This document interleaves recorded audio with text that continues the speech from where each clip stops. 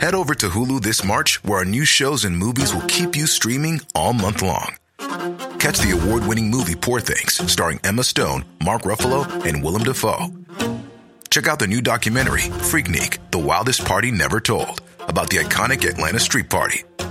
And don't miss FX's Shogun, a reimagining of the epic tale, starring Anna Sawai. So, what are you waiting for? Go stream something new on Hulu. Icons. Did you ever watch True Blood? I was obsessed. I thought the men on that show, Alexander Skarsgård, Ryan Kwanten, I was in love with him when that show was airing. And I thought it was just so good. And so that's why I'm so excited to tell you about the new season of the Truest Blood podcast. The Truest Blood podcast is fantastic. If you haven't listened before, it's hosts Kristen Bauer and Deborah Ann Woll, who rewatch and tell true stories from the set of HBO's iconic series True Blood. They discuss the episodes, the blood, both fake and real, and all the sexy bites in between. And this season of the podcast, they cover seasons 3 and 4 of True Blood, where there's more werewolves, witches, and vampire royalty on the show. Plus, they have really great people who worked behind the scenes of the show coming on and talking about the show. Lots of that to come. I think we're all pop culture junkies here. And one of the things that I love about pop culture is seeing how the sausage is made. And so I think that's why we're all going to be so excited to listen to the Truest Blood podcast. So check it out. And also check out the show True Blood. Watch all episodes of True Blood on Max and listen to the podcast wherever you get your podcasts. Are you looking for ways to be happier, healthier, more productive, and more creative?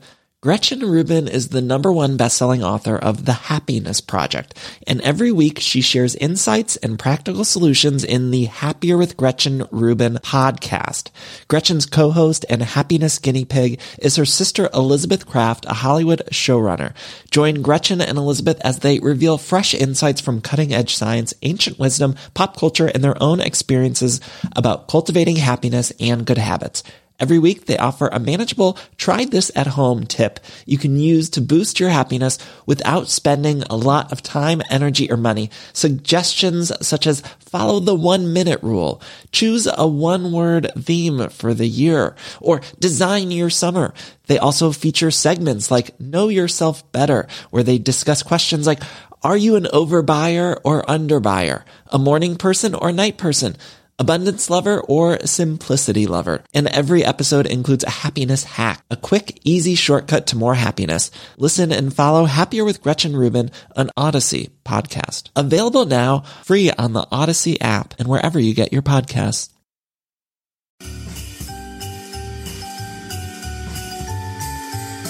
Hello, everyone. Welcome to Everything Iconic with me, Danny Pellegrino. I'm so excited because I have a fantastic guest today. His name is Jimmy Fowley. If you don't know who he is, you need to go learn who he is because he is the best. And he is actually in New York right now performing in this one-woman show. Yes, it's a one-woman show. He plays... Okay, you guys know the movie La La Land. In the movie La La Land, Emma Stone's character puts on a one-woman show. So Jimmy actually puts on that one-woman show. Does that make sense? So he is playing Emma Stone's character in La La Land. And he is performing that show that her character puts on in that movie. So it's super crazy and meta and so hilarious. I saw it when it was here in LA, and it's so funny, and everyone is loving it. When I saw it, Melissa McCarthy was in the row in front of me. Helen Hunt has seen it. You guys know I love a Hunt. A Bonnie Hunt, a Helen Hunt, a Holly Hunter. Doesn't matter, I love a Hunt. So Helen is loving it.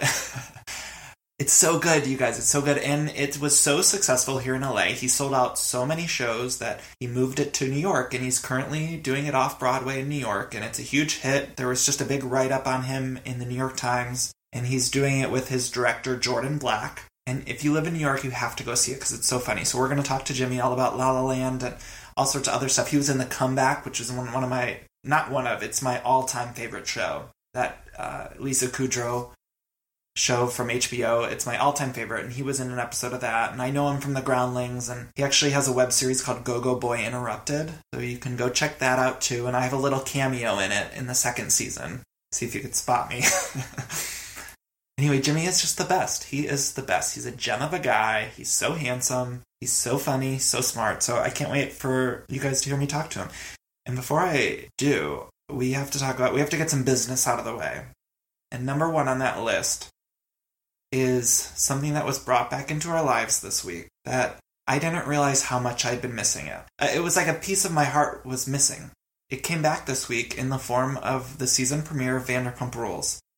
Wow. I fucking love Vanderpump Rules.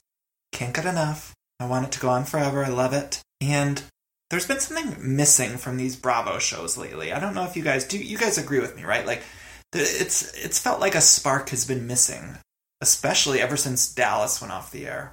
You know, I was loving Dallas, but other than Dallas, it feels like something's missing. And I was racking my brain trying to figure out, is it me? Am I over these shows?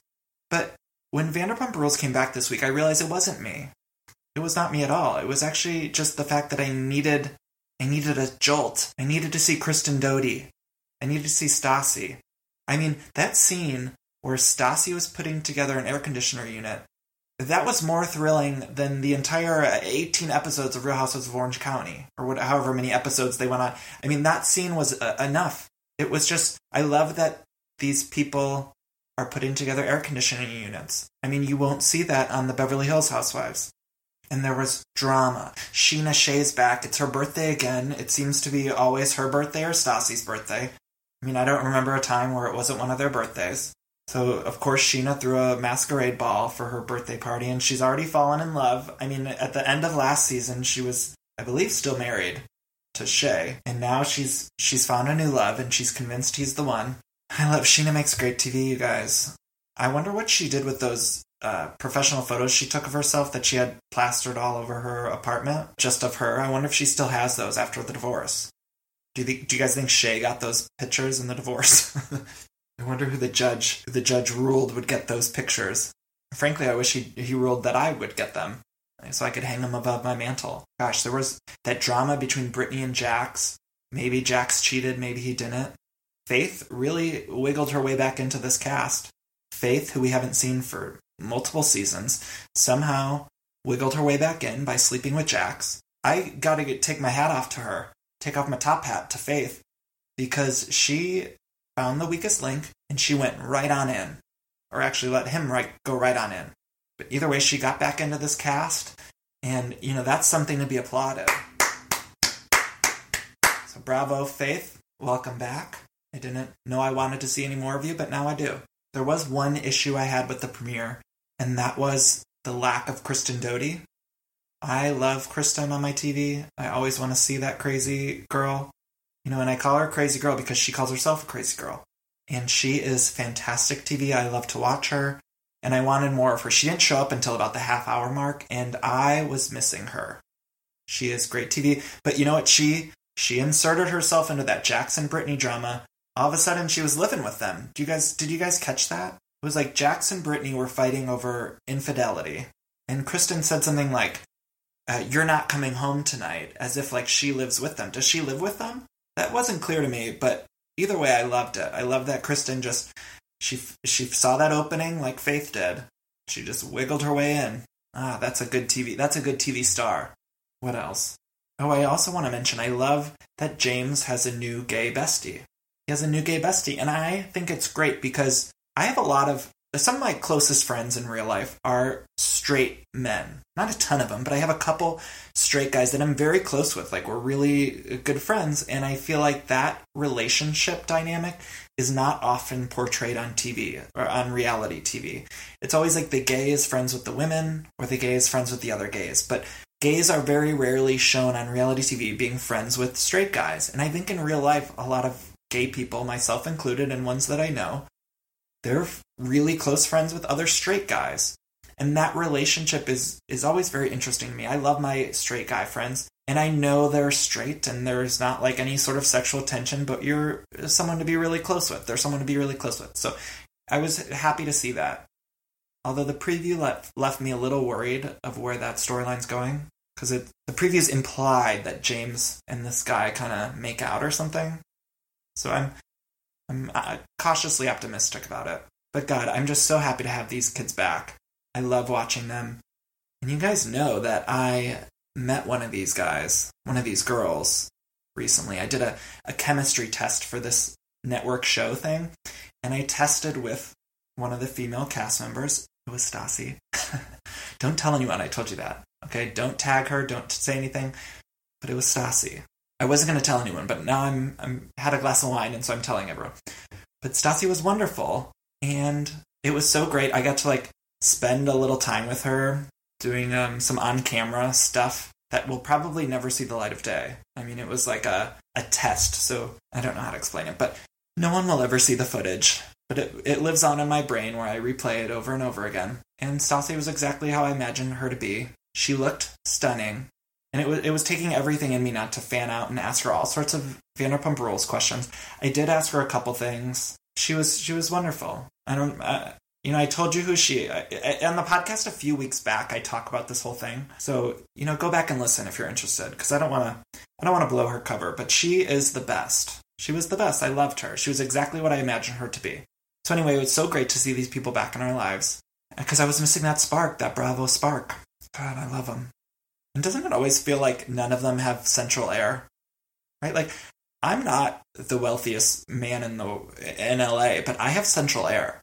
And somehow this whole entire cast of people that have been on TV for 5 or 6 seasons, they don't have central air, and I don't really understand. They also seem to never have iPhone screens without cracks in them. Whenever you see a close-up of their iPhone screens, no matter who it is, there's like a big crack in it. And I love that. That's the kind of reality TV star I love. Gosh, okay, so we do have a little bit more business to get into before I get to my interview with Jimmy. First of all, I'm going to get this out of the way now. If you like this podcast, please go rate and review it on iTunes. It would help me out so much. And for those of you that have, thank you so much. I love you. We're on Spotify now. And I have a sponsor, Samson Technologies. They've been so great. They sent me all sorts of great equipment.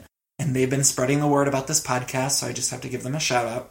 Finally, it is the holiday season, and we're all looking for silly gifts to get our friends and families and all that stuff. So I teamed up with Society6. It's like a website, and I have like a merch store now, which is something I never thought I would have, which has been so fun. But so my boyfriend, Matt, he is a graphic designer, and he's actually the one who designed the logo for my podcast, that silly logo with the unicorn drinking wine and all that. So he designed that logo for me, and so him and I put together a few different things that I love, that I know you guys would love, and we put together this store of t-shirts and tank tops and coffee mugs and tote bags. It's a very select few items. We didn't go crazy, and there's just a few designs, and I tried to keep it very limited to stuff that I thought was great, like stuff I want to buy. And I have ordered every single one of these items. I've ordered everything because I love it all. One of the things is I'm obsessed with Divas Live 1998, right? As any other gay man is out there, right? Any other woman and gay man knows that Divas Live 1998 was the peak of pop culture and pop music. So we have one of those, we have like a t-shirt and mugs and stuff that just say like Aretha and Mariah and Celine and Gloria and Shania and featuring Carol for all the people in Divas Live 1998, and I'm so excited. It's like my favorite because you guys have seen you guys have seen that design sort of set up before. So I've always wanted to do that, where it was like the Divas Live 1998 cast. I love it. We have some cute Mariah All I Want for Christmas type stuff, where it's just the cutest image. We have, the Brady Bunch movie when Marsha, she does that Sure Jan. We have some super funny Sure Jan stuff. And Matt just made the cutest graphics. I love it. So it's on Society6. So if you go to society6.com/Danny Pellegrino, or just search Danny Pellegrino on Society6, and you'll see all this stuff. And I have a little store, and I'll post it on my social media and stuff. But this stuff's really cute, and you can order it for Christmas gifts, and you could get Christmas cards on there, and there's all sorts of fun stuff. And just know that I was hesitant to do it. I didn't want to seem like I'm trying to, I don't know, I felt just sort of gross doing it at first. And then I decided, you know what, let's just have some fun with it, and let's make some stuff that I would really actually want, and not just try to sell you guys some shit. I mean, I don't want to sell you guys bullshit stuff. I want you guys to like it. So we try to make it really cool, fun, good quality stuff, and Society6 is always usually pretty good quality, so I'm hoping that all the end product is super high quality. Like I said, I ordered a bunch of it, so I'm going to be getting all of it. But it all looks. I mean, I've ordered from them before, and it's always great. So I'm pretty optimistic about it. But so go there and buy it, and buy some friends some gifts, and follow Matt on social media. On Instagram, he's at Mr. Punk 2U, at MRPUNK, the number 2U, because he's the one that designed all that stuff, and he's like the brilliant graphic guy. I'm the brains behind the operation.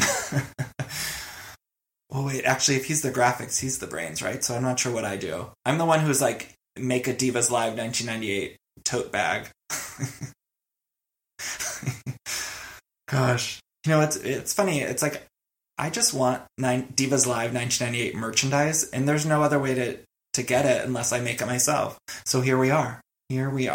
Okay, so now that stuff's out of the way, I'm going to get to my interview with Jimmy. If you're in New York, go see his show. We're going to be talking all about it. Go follow him on social media at Jimmy Fowley. I'm on Twitter and Instagram at Danny Pellegrino. All right, guys, I hope you enjoyed my interview with Jimmy Fowley. Love you guys. Oh, I'll probably say goodbye, too, at the end of the interview, too. So this isn't quite goodbye. Just say hello. All right, guys, I am here with Jimmy Fowley. Now, if you don't know Jimmy, you need to know him, because he is so brilliant, he's so hilarious, and he's starring in a show called So Long Boulder, Colorado, right? So Long Boulder City. Boulder City, yeah. So you guys know the movie Loud. That'll be my follow-up show, So Long Colorado. Yeah. And I'll do it only in Colorado. Please do. Credit me, please. Yeah. Okay, explain what it is. So basically, first of all, thanks for having me on. Yeah. I'm so excited to be here. The show, I got the idea because when I saw La La Land, I actually loved it. And I think you said you were liking it. I did. Too. I love it unironically. Yeah, me too. And it's funny because I think a lot of people who... Well, I'll go in a second and explain this to you. Yeah. But basically, I saw the show. I loved it. But the only part that stood out to me was that in La La Land, Emma Stone's character has this one-woman show. And it kind of looks like a piece of garbage. Yeah, like it looks like, wait, what is this show? It's like, it's written by herself. It's directed by herself. She performs it. No one comes. That little black box. Yeah, this tiny black box. She quits her job to do the show. It's like, wait, why did you quit your job? Your coffee job. Yeah. It was like a coffee shop. You didn't have to quit it. Yeah, so there was like a lot of all these questionable things. She did the show, and literally people were walking out of there saying, oh my god, that show was so bad. And she like cries and she gives up on her dreams and moves home. Yeah. And then it turns out that a huge casting agent was there, saw the show, and was like, come to Hollywood, audition for this huge movie that has no script and it films in New York, and just tell us about your mentally ill aunt. So how did you decide? What was the impetus to be like, I'm going to make that show? Oh, you know, I just thought it was so weird. And... So wait, just to back up, your show is that show. Oh, wait, thank you. Okay. This is how bad I am at describing things that I work on. I'm like, you should know what my life is.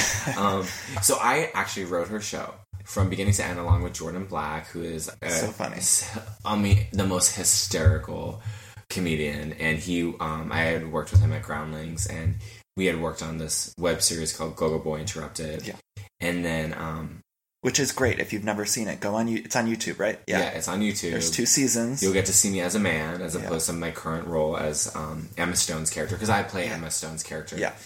So full drag. You're in full drag the whole show. I'm in full drag. It's just not very good. If you're a drag queen and you like see the show, please like be gentle, because I like don't know how to do makeup. No, you look beautiful in it. Yeah. Thank you. I literally have that like thought where I'm like, do straight men find me attractive as women? And then like I'm reminded so quickly that they're like, no, it's actually really upsetting. Oh my god, no! Like, I thought you Matt good. Cook. Oh, thank you. Yeah. Like Matt Cook, who's me and Danny's friend, sent me like a text message, and he was like, this, because there was a picture of me as Emma Stone's character went online, and he sent me a screenshot. He was like, this is just so upsetting to me. He said, this devastates me. Oh my god. Meanwhile, I'm like, maybe like a straight guy is gonna like reach out and be like, we should like hook up. Did you have the wig already? Because we know each other a little bit from Groundlings, the improv and sketch comedy theater. And, of course, we all have a bunch of wigs. I have something. I was actually cleaning out my closet because I'm moving to New York to do the show, which is so fucking... so exciting. It's so ironic. It's so exciting, but it's so ironic because... Anyway, so, to answer your question, I got the idea. I was like, oh, I should write her show because it could be so weird and random, and I could, like, look for clues about what it's about in the movie and do it, and it could be just fun. And then I was like... Jimmy Fowley, you're not going to write a one-woman show. Like, at this time, I was, like, teaching improv and, like, was, like, poor, and I was gonna promise myself I wouldn't do another creative project. I would just, like, teach, make money, watch Game of Thrones, try to get a boyfriend. The dream, yeah. Yeah, you know, just, like, have a low-key summer.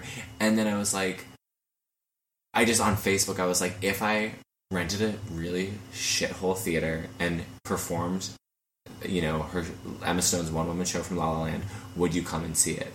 And then my friends were, like, so supportive. They're like, oh my god, you have to, it would be so funny.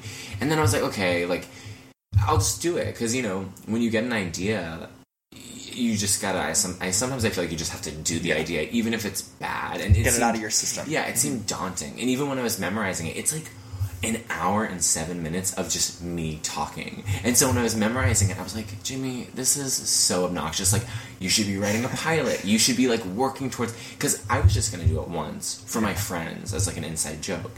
And then when we, like, announced the show, it started blowing up. Like, it was in People magazine, and it was, like...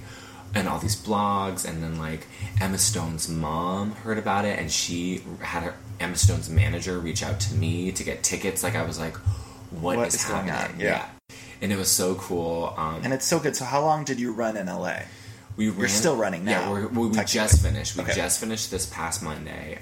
And so we ran from, like, July until, you know, just this week. And then now it's moving to New York. And so, yeah, New York producer who produced some stuff like that show, Oh Hello, on Broadway, he reached out and...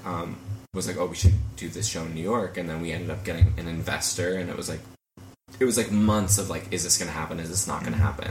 Because when he first said I want to take the show to New York, I was like, I guess I should just, like, pack my so long, LA. Yeah, like, I was like, it's a done deal, and he's like, yeah, we just have to get an investor to raise, you know, $200,000, and I was like, what? Wow. Why? That's so much money.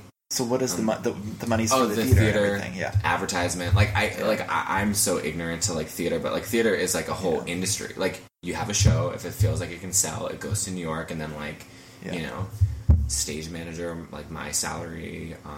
That is so exciting. So how long are you going to be doing it? We have a set designer, Danny. Oh my god! Literally, we're gonna have the exact same set that Emma Stone had. Like, you know, oh my god, with the sparkling lights in the back.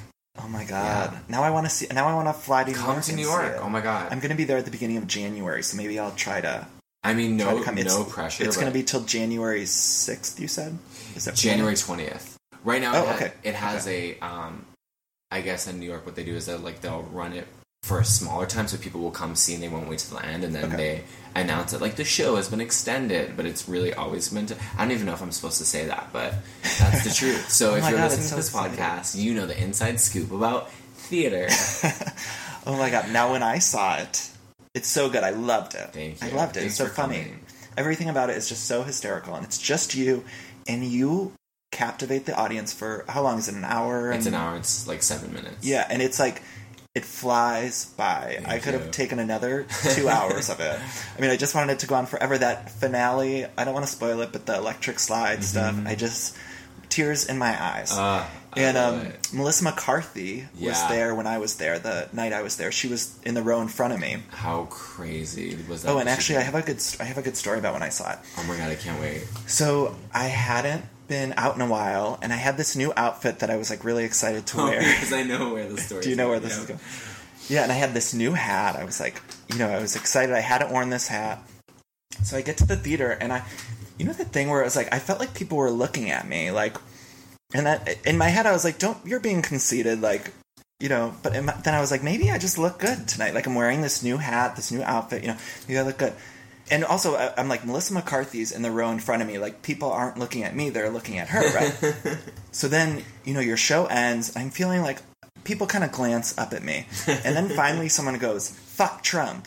And then our friend Jenna, she's like, oh, I think it's because your hat looks like a Make America Great Again hat. It was just a plain red hat. It didn't have any lettering on it, right? There was no lettering. It was just like a plain red hat. It looked... I can attest that I thought when I saw you, I thought you were wearing it ironically. I thought it was a Trump supporting hat. Oh my God. I thought like maybe you were doing it just to be like, make a statement. As soon as I saw that it didn't have writing on it, but it was like iconic. I burned it since. But yeah, somebody was like, fuck Trump. And I'm like, yeah, fuck him. And then my friend was like, no, it's your hat. And I was like, oh my God, like, am I wearing like a Trump hat? Like, he ruined red hats. Yeah, he ruined it. He ruined them. Yeah, it was awful. That is so funny. I love that. So maybe people weren't looking at me, but I felt like they were thinking, like, who's this? And I mean, it's such a liberal audience because, you know, you're in drag. I'm in drag. It's like, it's such an inside joke because it's like, what? I don't know. And also it's so relatable to like people in theater who've done like shows or who live in LA. So it's like this tiny little bubble of people. And even when I wrote it, I just wrote it for my friends. Like I wasn't like, if you had told me, like, okay, you're going to do the show, and you're going to actually do it for 4 months, and then you're going to go to New York and perform off-Broadway, I would be like, that's fucking insane. That's, like, it doesn't even make any sense, because, like, the intention was just, like, do it for fun. And that's why I think, like, it's also a good reminder, like, to write whatever you think is really funny and not worry about how it's going to be received, you know? I remember hearing a thing, and I'm sure you've heard this, too. It's like, think about your 3 best friends and write for them. Don't worry about, you know, someone in fucking Ohio or whatever. Yeah. It's like just write for your 3 best friends and then you'll find other people. And I found that online too. It's like, I was just going to say, like, what's your experience? Because obviously, like, your Instagram, it wasn't meant, you didn't have the intention to blow up, right? Like, no. Like, doing funny things. Like, actually, it was after, we both come from Groundlings, and it was after I finished Groundlings, like, for people that don't know, it's like a school and program, and at the end of the program, they either cut you or you go on to Sunday Company, which is a performance on Sunday. And I got cut from the program, and I was like devastated, depressed, and I was like, I'm not going to perform anymore. I was like, maybe I'll write a little bit, and so I started doing social media as a way to like have a creative outlet, but something like from the comfort of my bed, where it was like I could be depressed. Yeah, totally. Oh and then, I was just doing what I like, and I noticed, like, when I post something that I thought was funny, it was like, oh, other people think that's funny, and then it catches on. And it's such a specific thing. The stuff I do is it's all, like, female celebrity. Yeah, that's your niche. So, yeah, I just was kind of doing what I thought was good, and then, and people ask me all the time, they're like, what, you know, how do you make stuff go viral? Or I've been working with some, like, larger companies and stuff, and they've been coming to me like, how do you make content that goes viral? And it's like, well, you just kind of have to have a specific point of view, and there's no real algorithm to it. But it's so funny that you say that, because when I've met with companies in the past to do, like, when they want to do sketch idea, and they always say the same thing. They're like, we want this idea to go viral, and you're like, as if you're like, oh, okay, well, let me just grab my notebook of viral ideas. Yeah. Because I didn't know if you wanted it to go viral or just not. Or just no one watch it. Yeah. Yeah, it's just like I think it's just more than ever, like, you just do stuff that you love. And that's like you said, like a specific point of view. And if you're like, I don't know, I just feel like that's so gross. You can almost feel it when something's like desperate for like likes or shares. Or, like, it just turns you off, as opposed to like, just do it for you and the expression. And some stuff works, some stuff doesn't. You know, there's certain bits that I think will be funny or work, and it's like, nope, they're not. Yeah, it's so funny how like ideas people will connect to them, and also to your point about like going through Groundlings, like I also had the experience of getting cut from Groundlings, like, which it's just like such a competitive, and it's heartbreaking because you just love the community and you're there so long. And I was waiting to find out about because you were in Sunday Company. Yeah, I was in Sunday. So basically, like Danny said, there's advanced, which you do all 5 levels of improv. It takes 5 years, 6 years, and that last level is so intense. I mean, you're spending so much time at the theater, writing, performing, nonstop. Like, it's your life. Yeah, and you love everyone, and you're not getting paid too. Yeah, you're paying them. Yeah, you're paying them. Yeah. And then if you do get invited to Sunday Company, it's like 6 months of nonstop writing sketches and doing sketch shows.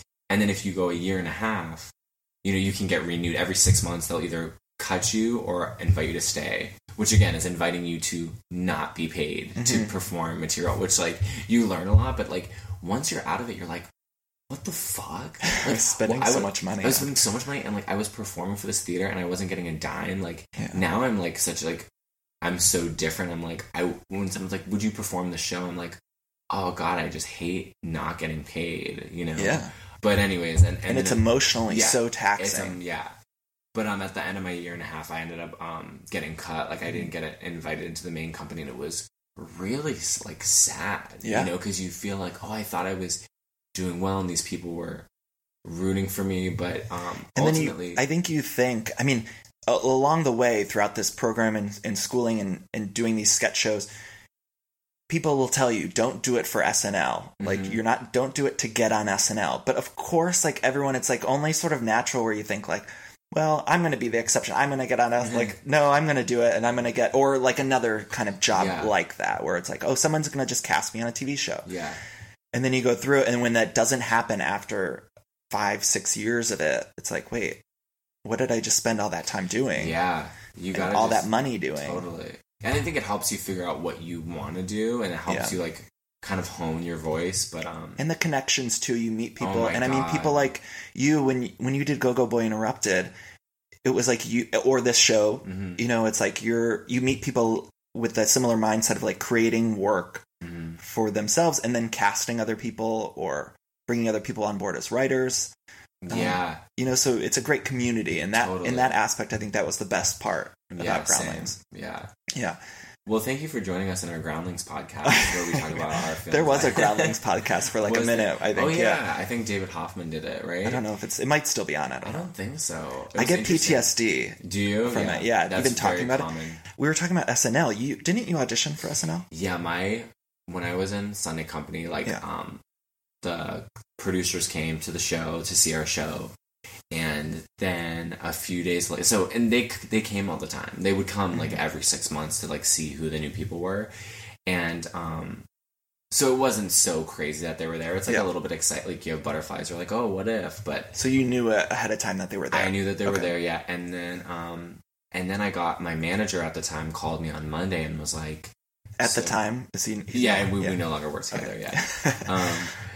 Like he called me and he's like, so trip out, SNL wants you to audition in front of Lorne Michaels. That's so exciting. He's coming in a week to LA. Oh, so he came to the show. He came to LA. He came and he asked like different people. There was people from UCB there. There was actually some people who were on the show, like Beck Bennett. John Milheiser was there. He was on for 1 year. Noel Wells was on 1 year. Yeah. Brooks Wheelan, who was on, he's not on. A lot of these people only had 1 year, but like still, like there was like 14 of us, and of the 14, like I think 6 of those people got on the show. Wow. And it was so crazy because I remember watching an episode and all these people who just 2 weeks ago we were all equal standing backstage. And now they're on SNL, and I was like applying for babysitting jobs. Oh my god! Like, isn't it so crazy? It's so just like, you know. Yeah. And now Heidi's on it. Yeah, Heidi's so brilliant. Oh god, she's doing such a good job. She just last week she had that sketch. What was it? She did a Weekend Update sketch. I love Heidi that. Gardner, who we know from Groundlings. The nicest so person. Funny. Yeah, she's so nice and so hysterical, and she just had the best character. Did she do that character? She did. Yeah, the woman, every boxer's wife. Yeah. Oh my god, it was so great. Good. Yeah. Okay, so I mentioned that Melissa McCarthy was at the show I went to. And it's a funny story about when she came, because like it was so weird because like celebrities just started coming. Yeah, name who else came? Helen Hunt. Hunt. I love a Hunt, a Bonnie Hunt, Holly Hunter. By the way, she sat. She sat in the second row. Literally, I was like doing the show, and the theater's so small, I can see pretty much everyone's face. And I was like, is that Helen Hunt? Mid like monologue. That's as good as it gets. Yeah. And I was thinking about that while you were talking. I'm like, I'm gonna give that good as it gets joke. Like all of a sudden in that show she was at, a timer started going off, someone's cell phone, and I was like doing the show, and it kept going off and going off. I mean, I'm talking like a full minute and a half. Yeah. And I was like, that is so rude, like who leaves their phone on? And I was like really just like distracted.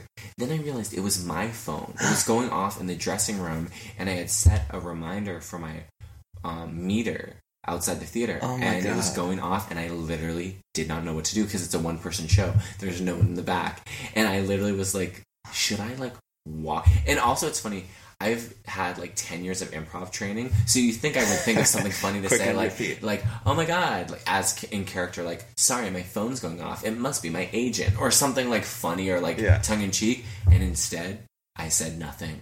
I did not acknowledge it. And it was, eventually someone from the theater ran back and turned off, but it was so unprofessional. I was but she still loved it. I saw on her Instagram, the next day she posted, go see this show. Yeah, it was so nice. We were so lucky because that, just made it seem like this, it just helped it so much. And, Kevin Nealon came from SNL. Annie Mumolo, who's friends with... she was there the night I was there with Melissa McCarthy. Wendy McLennan-Covey, who's great. Oh my God, I love her on the Goldbergs. The best. She's so funny. She's so funny and so nice and supportive. And then other people just that we kind of knew through going through Groundlings, Jillian Bell came, and Sherry O'Terry. Oh, yeah. From SNL came. Am I saying her name right? Yeah, Sherry O'Terry. Okay, for some reason I had to think about it for a second. Yeah. Who I obviously always loved as a growing up. She did the Spartan cheerleaders with Will Ferrell. Yeah, she's very, very talented, and then so it was just really crazy. And Constance Wu.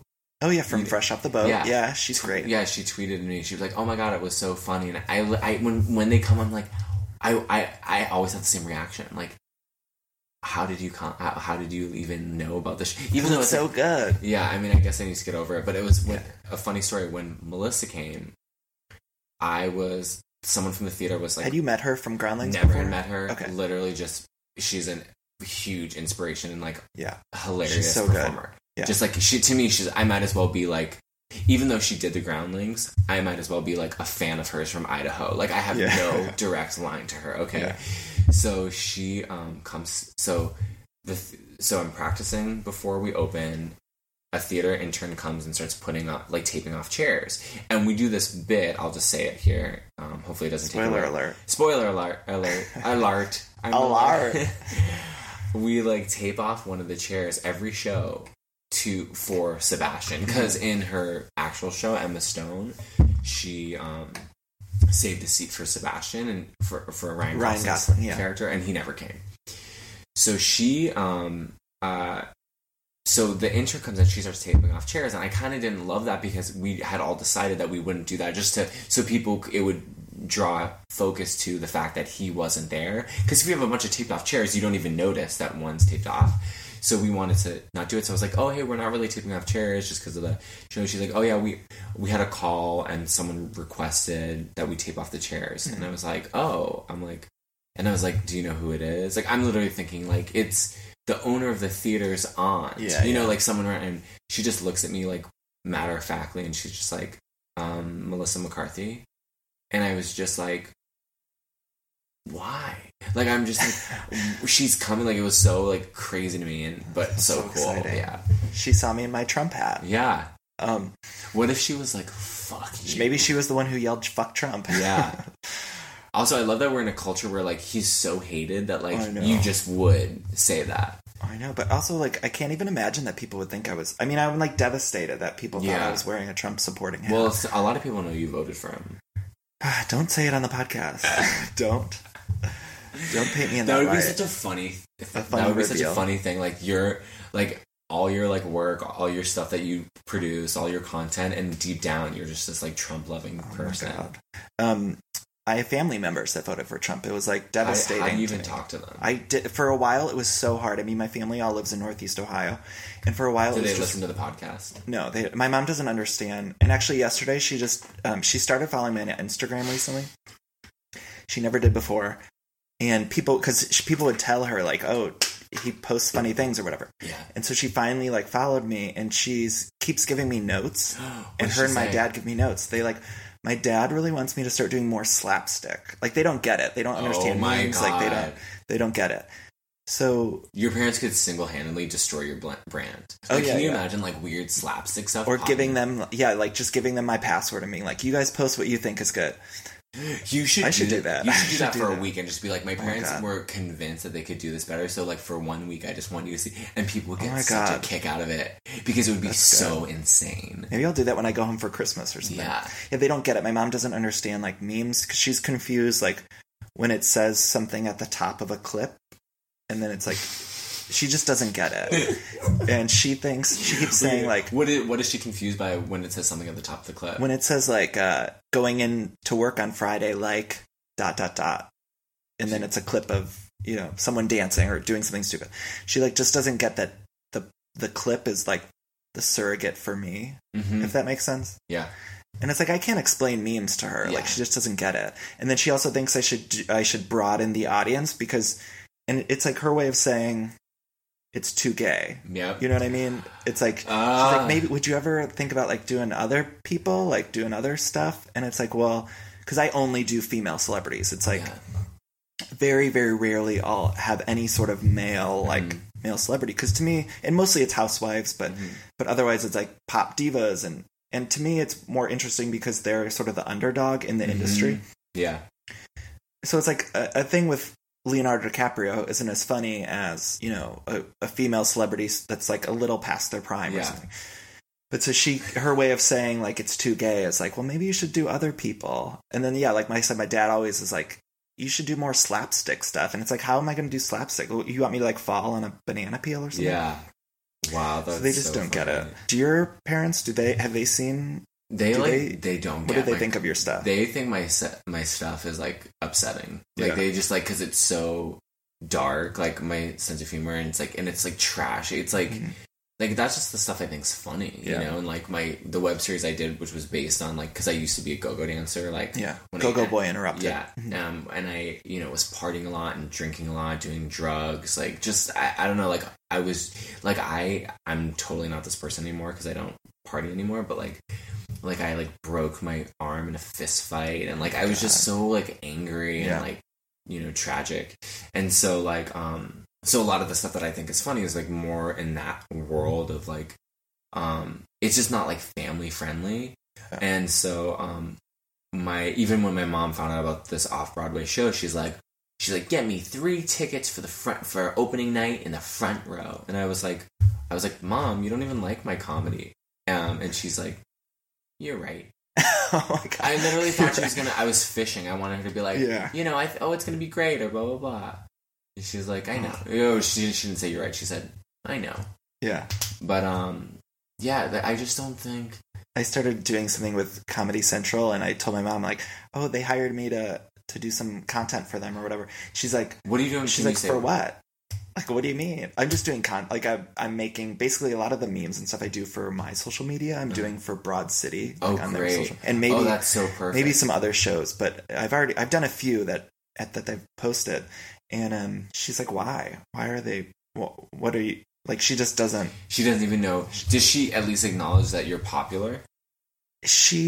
No. Because literally, you have there's like tens of thousands of people who are like going to your... It's weird because I think compared to like a lot of those like meme accounts, I'm relatively small. Yeah. But so she just doesn't... She doesn't get it. She doesn't... Which is fine. It's almost better. But I hate that she even follows me now because I'm like, I don't need these notes. Totally. Like, I'm going to block you. Yeah. I have a question for you. Do you ever feel like, is it exhausting? Because like with social media, it's always like about finding the new thing. And even if you have a video that's like everyone's loving, it's super popular, people are tagging each other, the next day you're like back at square one. It is. How do you stay like relevant? Are you just watching a lot of TV? Are you like... I mean, I watch a lot. I absorb so much anyway. So it's like, I'm not... Some days it does get exhausting where it's like, I know the analytics of it and how to grow and everything. So it's like, I know that you're supposed to post every day and be consistent. But then it's like, some days I just don't have anything interesting to post or funny. But then, I'm also relying it for other opportunities. So I've had a lot of other like job stuff come from this. So it's like... Which is also, sorry to interrupt, but like so cool because it's like, it just helps reinforce that like, you don't know what avenue, like if you're doing stuff and creating stuff and like doing what you love, that's funny. It's not for nothing. Like you can get another job. Like our friend Dylan Field, who like, Dylan, right? Yeah. He like got a social media opportunity. He was always posting the funniest stuff on Facebook. Like, and then through like a mutual connection, like now he's working like over at NBC doing social media stuff. But like to our parents, all our time on Instagram, on Facebook, posting about stuff, they're like, that's so, like, you need to get a job, you need to go out, you need to do something. It's like, no, like, that's not the world anymore. Yeah, totally. I mean, and when I first started doing it, I got a lot of people being like, what are you doing this for? This doesn't make any sense. Like, especially like family. Particularly family. But, I kind of had the bigger picture in mind, and I was like, I think I see some opportunity from this. And then, but to your question earlier, it's like I'm getting opportunities with networks and stuff. And it's like I feel even more pressure now to keep up with it. So it's like I know that I got to keep posting because, I'm up for other jobs and I'm trying to I have a part-time office job now and I'm like trying to get out of it completely. I was full-time and I was able to transition. So I'm trying to get out of it completely. And then also now I'm trying to, like with the podcast and with some other things, I've been branching out and like putting myself out there more instead of just doing memes. And that's been challenging to be like, I don't want to be annoying, but I also want to put myself out there. So I'm trying to. I think it's also how you stay like relevant. Like you basically are just like trying new things. Cause I think like, it's like people talk about those people when computers first came out. There was those people who didn't buy them because they're like, well, I don't need it. And it's like, can you imagine that you're that person who the lone holdout? Yeah, the lone holdout who literally is so behind, doesn't know anything, gets scared to turn a computer on because they're afraid they're going to do the wrong thing. Whereas like, even in our fields or like being creative, like just having that openness to dabble in different things and not do it perfectly, but try it, And yeah, like, putting yourself out there, I think. So many people stop themselves because they're like, well, I'm afraid it's going to be, it's not going to be good. Every time. And a lot of times it will not be good, but you just have to get past it. And that's okay. Every sketch I've ever filmed, I thought, this is going to be a nightmare. Yeah. This is going to be horrible. No one will get this. And I've wanted to stop myself, but I'm just like, Jimmy, just do it. Just like, put it out there. Yeah, because I think that finishing an idea is actually like one of the most important parts of the equation that people don't really talk about as much. That like, just go from start to finish. Because there's so many people, especially in LA, who will like talk about these ideas and these plans, and then they never happen. And so, like, I think it's important to just do it. Totally. Oh, this is something I want to talk to you about, and I'm really excited to talk about this. So, my all-time favorite show, like more than anything ever that's ever been done ever, is The Comeback, starring Lisa Kudrow. It was on HBO for 2 seasons. There was one season back in like 2004-ish or 2003, somewhere around there. And then like 10 years later, season 2 came, this was 2 years ago, I think, or something like that, 3 years ago. So there's been 2 seasons. It's Lisa Kudrow, and it is the best thing that's ever been done. And you were in an episode of season 2. Yes. And I remember it was really hard. So we talked about like Groundlings depression. Your episode aired like right after I finished. Oh my God. And so it was like, and the episode is about Lisa Kudrow's character, Valerie Cherish, going to the Groundlings and doing improv. And so like I was so excited to watch this show because I loved it so much and it was coming back after 10 years. And then there was this episode where it was like people I knew with Valerie Cherish at the Groundlings Theater, and I was like, oh my God, it was so hard to watch. It was so beautiful and also so heartbreaking. But you were in it. You were doing improv with Valerie Cherish. Yeah. Tell me everything about that. Or do you have any good stories about? Well, I mean, I feel like I am like you. Like, I watched that show when it came out in college. Was obsessed with it. Like, it was my obsession. Yeah. It's just a perfect show. It's so funny. It's so cringeworthy. Like, she is the most dynamic character because she's so desperate, and like the character of Valerie Cherish. She's so desperate to be hip and young, but she's also super uncomfortable. She's trying to seem like she's laid back, but she's also trying to control everything around her. This episode is sponsored by Los Angeles Tourism. Now, y'all know I'm from the Midwest, but I've lived in California for so long, and I truly do love it here in LA. There's so much to do. My parents were just in town and said the same thing because we always have something to do when they visit. There's so much good food and drink here. There's lots of pop-ups, rooftop bars, year-round, al fresco dining. I love being able to eat outside here all the time, but they really have so many different food options that you can get all the time. Tons of great shopping and fashion. They just opened up a new shopping center right across the street from where we live, and it's just fantastic to be able to walk there. I love that.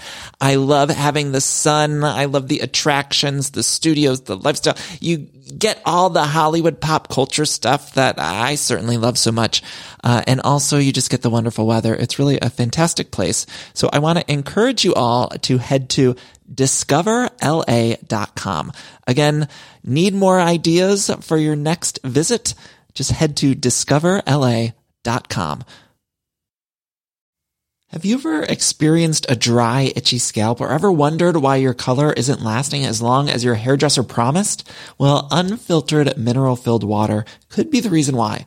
Did you know hard water is a leading cause of damaged hair and dry, irritated skin? And that about 85% of the United States uses hard water filled with dissolved minerals and added chlorine. That's where Canopy's new filtered showerhead comes in. Canopy, known for their beauty hacks and reimagined humidifier, has revolutionized the filtered showerhead. Dermatologists recommended this unique 3-stage filtration system greatly reduces contaminants and odors in your shower water, leaving you with healthy hair and glowing skin. Best of all, the Canopy filtered showerhead is hassle-free, installation is a breeze, and its unique quick-release filter replacement feature allows for seamless filter replacement unlike any others on the market. Go to getcanopy.co to save $25 on your Canopy filtered showerhead purchase today with Canopy's hassle-free filter subscription. Even better, my listeners can use code EVERYTHINGICONIC, all together one word, at checkout to save an additional 10% off your Canopy purchase. Hurry, your hair and skin will thank you. Ever since I saw Clueless, I wanted to have the most amazing wardrobe, and that includes all of the clothes inside the wardrobe closet, and that's why I'm excited to talk to you about Quince. Now, Quince has you covered with truly timeless pieces that never go out of style. You'll have them in your closet forever. Quince has all sorts of must-haves. I'm talking Mongolian cashmere crewneck sweaters from $50. I have a blue cashmere crewneck sweater I got from them that I get so many compliments on all the time. I love it. Plus, iconic 100% leather jackets and versatile flow-knit activewear. The best part, all Quince items are priced 50 to 80% less than similar brands. By partnering directly with top factories, Quince cuts out the cost of the middleman and passes us savings all over to us. And Quince only works with factories that use safe, ethical, and responsible manufacturing practices, along with premium fabrics and finishes. Love that. Makes you feel good about shopping with Quince. Again, I've gotten a lot of stuff there, just good quality pieces and a lot of different options if you're looking to upgrade your wardrobe. So indulge in the affordable luxury. Go to quince.com/iconic for free shipping on your order and 365-day returns. That's Quince, QUINCE.com/iconic to get free shipping and 365-day returns. Quince.com/iconic. And it's like, don't you think also gay men relate to this character? 100%. Why do we all relate to her, do you think? If you had a guess. Gosh, I think it's an underdog thing, and she doesn't quite fit in. I mean, as a female actress, and this is, I always think about female actresses, especially the ones that are a little past their prime. It's like they don't quite fit in their world of acting. Mm-hmm. You know, it's like they're not. Gosh, there was that sketch on Amy Schumer that was the last fuckable days. Yeah. And so it's like I feel like these older women or her character that she portrayed, she's a little outside of her industry. She's, and I think gay men always feel a little outside of the. And also, gay men love women. In the most just right. Don't you totally think And we're so, I think gay men are so, and gay people overall, but so loyal to our icons and our females. Oh, yeah. We don't go anywhere. Even Britney, her fucking and I don't. Are you a fan of her or not? Really? I'm not a Britney stan. Yeah, they say stan. Yeah. I'm a Mariah stan. Yeah. So I'm I feel that way about Mariah, where I'm I will defend her to the death. I've ruined relationships. I had a friend who insulted Mariah, and it was I haven't talked to him since. Really? I mean, we were sort of on the outs anyway, and there was other issues, but it was that was the nail in the coffin. Was he said something about Mariah, and I was you know what? I can't do it anymore. I'm done. Yeah, it was one step too far. Mm-hmm. And I don't mind if it's a fan of Mariah. I can handle it. Well, can I ask you? Because I'm actually curious. What's your take on her performance lately? Because there are all those memes going around about her kind of rolling around doing the bare minimum, and understandably. And I was a huge fan growing up, and now her persona has almost pushed me back a little bit because I'm I love how, by the way, I'm being gay men will stand by our women no matter what, and I'm I actually no longer support this person. I'm here to defend her. But what's your take? Is she over it? I think she needs new management. First of all, her Stella, she was with this woman Stella, who was her manager. Is it the videos you sent me? Where's that woman, or was that the PR person that was crazy. No, that was Cindy Berger. Oh my god, that's good too, though. Can you tell the listeners about that woman, because it's so worth. Okay, yeah, Cindy Berger. So Cindy Berger used to be her manager, and Cindy ran a tight ship. She's like a bulldog. Yeah, and she still manages people, but not Mariah. But she managed Mariah back in like the Butterfly era, which was 20 years ago, 25 years ago. So she was tough, and so I think I sent you the clip where she was being interviewed by MTV News. I forget the woman's name that was interviewing her. But Cindy Berger is just in the background, like yelling at the interviewee about like the questions being asked. I mean, Cindy ran a tight ship. There's so many great clips of Cindy and Mariah. But then, so recently Mariah had this woman, Stella, who was like a reality TV producer before. And she was managing Mariah, and I feel like she just wasn't good for Mariah at all. And she recently left, like, this last week. Well, what about her wasn't good about it? She was the one who kind of pushed Mariah to do that reality show because she was a reality TV producer. And I think, this is my opinion, was that they were pushing her to do too many shows. And so she was doing all these shows, and the clips from these shows were going viral because they were so bad. And it was like, just don't make her perform at all these things. Like, let her do... And she's like an icon now. She should be sitting back. Gosh, I don't think she should not be performing. The Vegas residency was good. Like, let her just do the Vegas residency. She shouldn't be touring. She's doing a Christmas tour now, which I think is fine. I'm going to the show. I'm going to. But and when you see her perform, Jenny, what is your experience? It's also hit and miss because sometimes she does do good performances. So some of these clips that have gone viral, they're terrible. But I saw her 2 years ago in Vegas, and her voice sounded great. It's not what it was 20 years ago. It's just not. And that's a fact that I have to accept. I go to bed at night, and I have to accept it. But it's also so funny hearing you say it, because it's like, you think like people going to a show, it's like, they gave me everything. They blew me away. It was incredible. And it's more like the feeling is like, oh, it was great. It was fine. Do you have to go? No, I'm actually, they pushed it back. Oh, great. Just kick me out whenever. Sorry, if you don't cut this, you guys didn't need listen to know to what that you just said. Danny just picked up his phone, was mentally checked out because he has a phone call any second now. But emotionally, I was there because I'm always there emotionally with Mariah. Oh, well, all I was going to say... Also, I have to mention they're sending me a bunch of stuff, so I have to be nice to Mariah. Oh, Mariah? They're, like, who's sending you stuff? There's her, like, Sugar Factory line. She has, like, a line of candy. How do they even know about you? Because I, like, post too much about Mariah. Yeah. Wow, that's great. Now, do you like the movie La La Land? Because here's my thing. I'm going to cut you off before you even start talking. Yeah. No. I just watched it last night, and I do love it unironically. Like, I know a lot of people hate it, and I get it. But I also hate almost the entire middle. So I love, like, the first 20 minutes. I love up through the song Someone in the Crowd. Okay. So it's, like, first 15 minutes. So you basically don't like when they connect. Yeah, I fall asleep, like, that whole middle. I just don't... I've watched this movie a lot of times because I do like... that I always put it on, and then I basically either fall asleep or turn it off after that Someone in the Crowd. And then I reawaken when she's in her audition doing My Aunt Used to Live in Paris. Oh, so that's the end. Yeah, so when I say I love it, I really like 20 minutes of it. So like her whole relationship and her own journey. Yeah, her whole journey I'm not interested in. But I love like 3 of the songs. And so that's what I really connect with is the book-ended 20 minutes. But so, do you like it? I do like it. Yeah. And I think that was one of the shocking things, I think, because people had such a reaction to it, good and bad. It was so polarizing.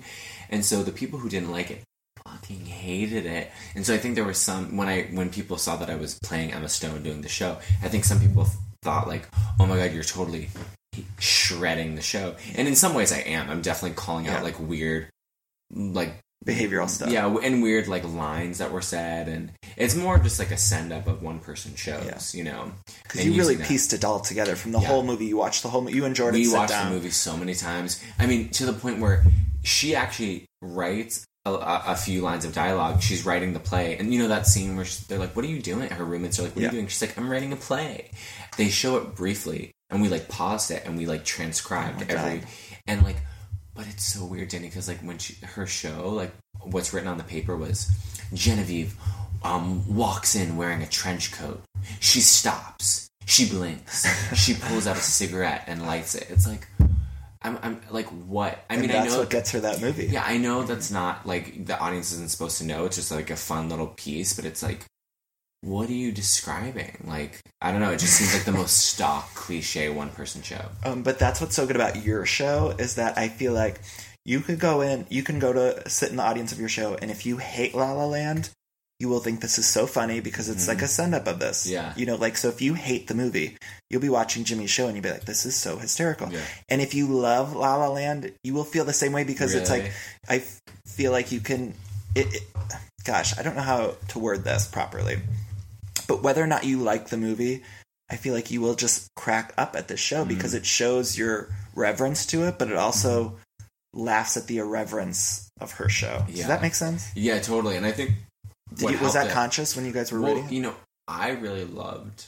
the show, and Jordan really did not like the show. The movie. Period. Yeah, the movie, yeah. Cut you off before when we were talking about your guest arc on The Comeback when you were at the ground. Yeah. So you were on The Comeback. By the way, this is such a good sign of good conversation because you're jumping everywhere. I know, we're going everywhere. Is that a sign? I think it means it's good. Like, if I'm listening to like a podcast and they're doing that, I'm like, oh, I feel like I'm with them. I'm like, oh my god, and we're on a journey together, you guys. Like, you never even, but the fact that you can catch it, that's good. But no, I got to talk about The Comeback because it was my favorite show, and I want to hear any stories about you filming it with Lisa. Well, so I was obsessed with the show. Mm-hmm. I found it was coming back, and I was so excited. I was like, I cannot wait to watch the show. I'm like, this is insane. That was so, because it was like 10 years, 9 years, I think, from first season to second season. I remember being so thrilling when they announced that it was coming back. Yeah, it was so exciting.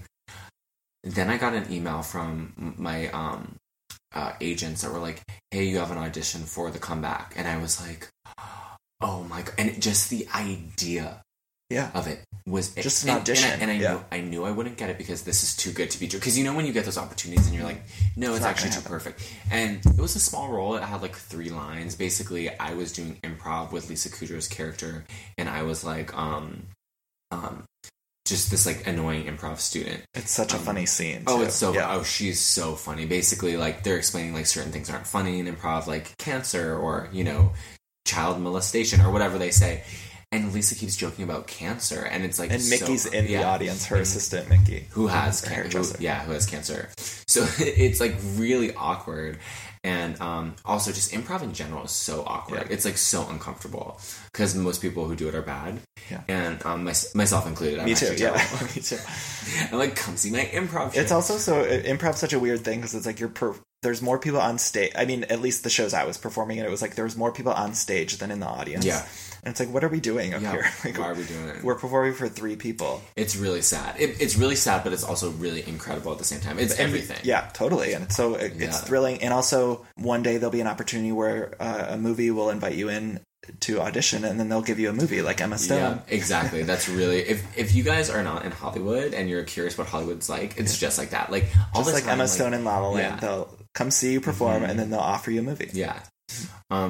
So I went in, I auditioned. I didn't hear anything from it, and I was like, it was the day before I was going to shoot, so I was like, oh, it sucks, but like, okay, that's fine, And then I got a call from my commercial agent. It was like this weird, I didn't even know what was happening. It was like an unknown number. I didn't have it saved, and they were like, hey, you just, you booked The Comeback, and I'm like, what? And I didn't even know who I was talking to. It was Laura Suhu, my commercial agent, and I didn't even know who I was talking to. It didn't go through my theatrical agent. This is probably so boring for anyone who's not. No, I love it. And so I was like confused. I didn't know what was happening, and I was like, great, awesome, sounds awesome. And I hung up, and I was like, who did I just speak to? Like, I literally was like, was that the casting person? I was so confused. And I only had 3 lines, and I just practiced the lines like over and over, and then I was like having so much anxiety. I go in, I was like on cloud 9. Do you get like the nervous poops when you perform? Oh, I have the nervous poops for people. Yeah, all the time, no matter what. When I'm also performing, like it's times 10. So then I go and I got to meet Lisa Kudrow as Valerie, and she was doing that thing like we would do a take, and she would like, do her lines, and then she would do that like thank you prayer hands. Yeah, you can't see it, but I'm bowing as her with the thank you prayer. And like then they would call cut, and I would laugh so hard because it was almost too much. Yeah, it was like like Lisa Kudrow is so incredible, and it's funny because like I was with her. We were on the stage just waiting. You guys, it's just like the 2 of you. Yeah, just waiting. Sitting on stage. And I was just so fanning out. Like, She's in so retrospect, brilliant. in retrospect, and Lisa Kudrow, like, she's so super sweet, so nice, she was so lovely, but she's a huge star, so she's not going to be like, tell me all about your journey as an actor. She's trying to get in the zone.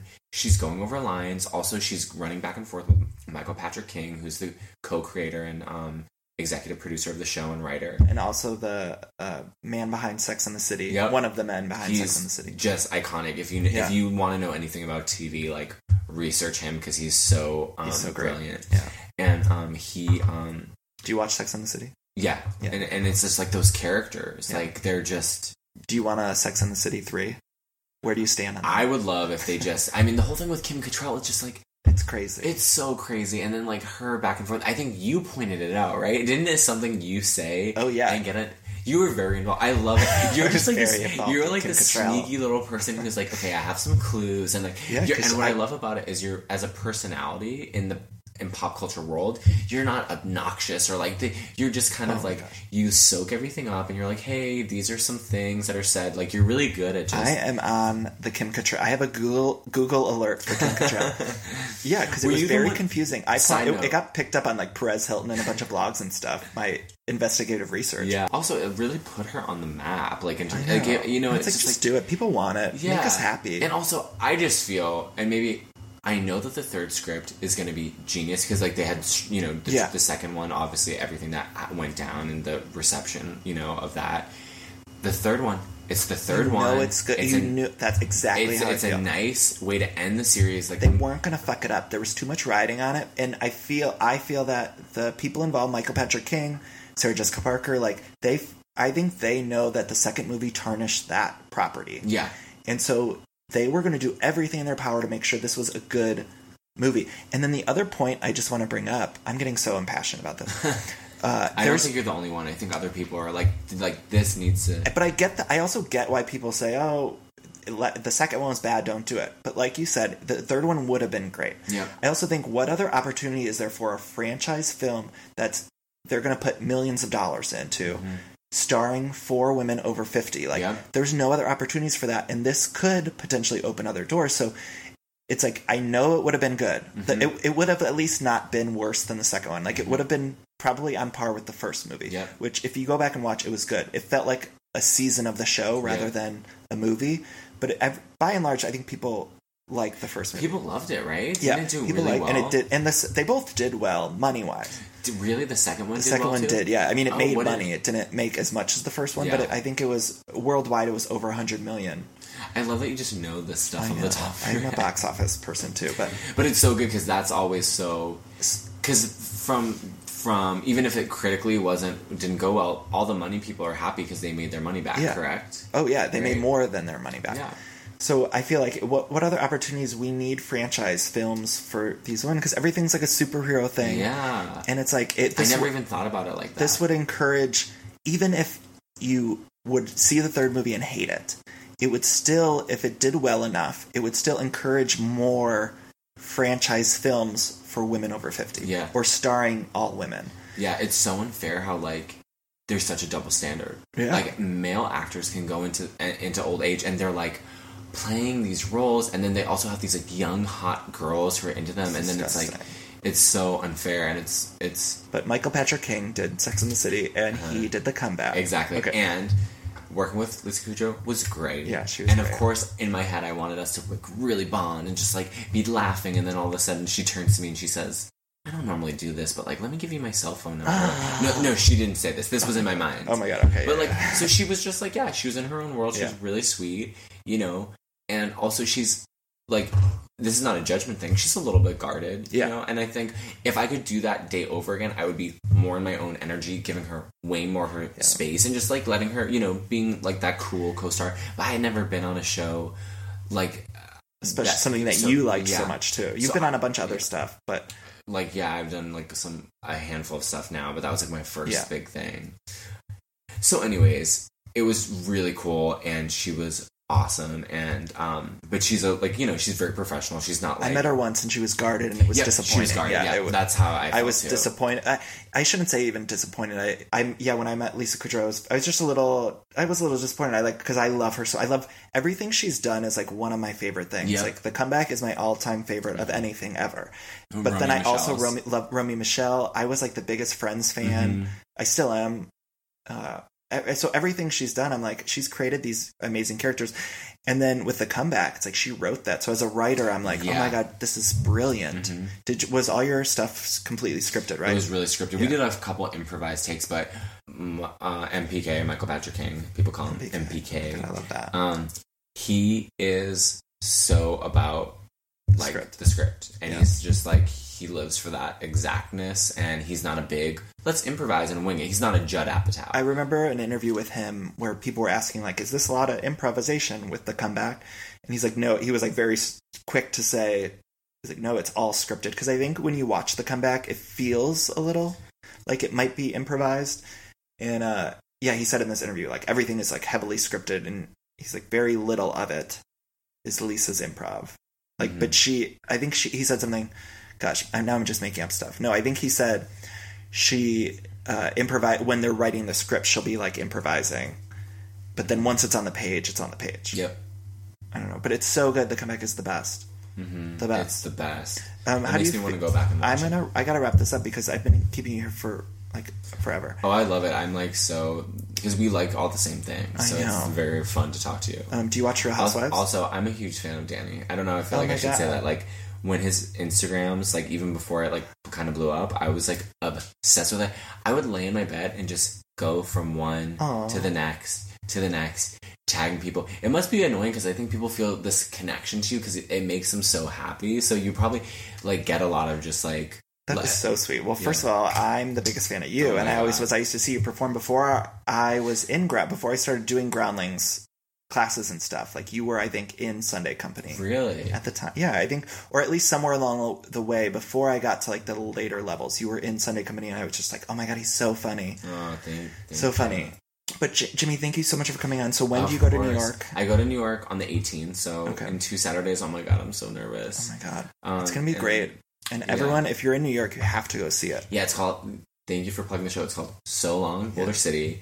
It's at... Most of the people that listen are in New York. I know that because they send me analytics. Yeah. So it's in New York. And where can you buy tickets? What theater? It's at Subculture. It's on the Lower East Side. And so if you go to www.solongbouldercity.com, that's all the information, all the shows. Feel free, you can follow me on social media, Twitter and Instagram, at Jimmy Fowley. So... JIMMYFOWLIE, and I post like... He's so funny. Thank you. I post about the show, and... I want everyone to go look at your other work. Like, Go-Go Boy Interrupted is so good. You did 2 seasons. Would you do another one? Well, right now we've actually been developing the show as a television show, like a new idea not based on the web series, but based on that character and this like sad Go-Go Boy. Instead of it being in LA, we talked about putting it in like a small working class town. So it's like the story of like one gay stripper in this tragic town in middle America. So I love that. It's so funny. Please go look at it. Yeah. Look it up. That doesn't exist, that idea, but it will soon. It will. Oh my God, that's so exciting. So that's on YouTube, your Instagram, Twitter, at Jimmy Fowley. And Jimmy, I'm just so excited for you. Like, New York is going to be amazing. And the show was so funny. I saw it. I loved it so much. Thank you. Thanks for coming. Okay, Jimmy, I love you. Thank you so much. Thanks for having me. Yay. Thanks for listening. Okay, you guys, I hope you liked my interview with Jimmy Fowley. I did have to cut about 20 minutes of Kim Cattrall talk out of our conversation because it was running too long. But I love you guys for listening. Go follow me on social media at Danny Pellegrino on Twitter and Instagram. Go rate and review this on iTunes if you liked it. Thank you so much for listening. Love you. Bye. But you know what? So what? Who cares, right, Wendy? We don't care. No, nobody cares. Nobody cares. Icons, I'm sure I've mentioned this many a time on the show, but I use DoorDash all the time, and I'm sure so many of you are right there with me. When you need a meal, you hop on DoorDash. And that's why I'm so excited to tell you about DoorDash's Dash Pass. It's the most affordable way to get anything in your area delivered to your door, helping you save lots of money, lots of time with every one of your DoorDash orders. So it's really a big saver with $0 delivery fees and lower service fees on your eligible orders. Dash Pass makes it super easy to save on restaurants or retail items, groceries, all your local favorites that deliver on DoorDash. Because I don't just get my meals, I also get a lot of groceries. You can get, again, retail items, local stuff. Dash Pass, too, pays for itself in just 2 orders on average, making delivery even more worth it. Plus, Dash Pass gives you special access to exclusive promotions, member-only menu items, all for just $9.99 a month. So get more from your delivery for less. Sign up for Dash Pass today only on DoorDash. Use code ICONIC24. That's ICONIC24 and get 50% off up to a $10 value when you spend $12 or more after signing up for Dash Pass. Subject to change. Terms apply. Again, use code ICONIC24 and get 50% off up to a $10 value when you spend $12 or more after signing up for Dash Pass.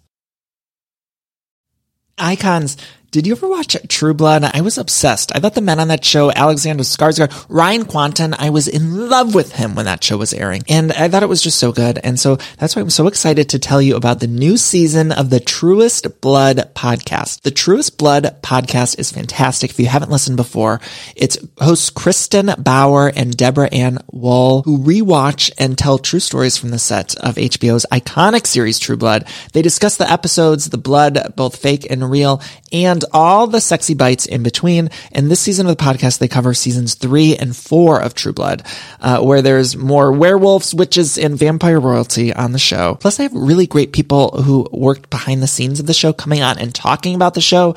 Lots of that to come. I think we're all pop culture junkies here. And one of the things that I love about pop culture is seeing how the sausage is made. And so I think that's why we're all going to be so excited to listen to the Truest Blood podcast. So check it out. And also check out the show True Blood. Watch all episodes of True Blood on Max and listen to the podcast wherever you get your podcasts. Pulling up to Mickey D's just for drinks? Oh yeah, that's me. Nothing extra, just perfection and a straw. Coming in hot for the coldest cups on the block. Because there are drinks. Then there are drinks from McDonald's. Mix things up with any size lemonade or sweet tea for $1.49. Perfect with our classic fries. Price and participation may vary. Cannot be combined with any other offer. Ba-da-ba-ba-ba.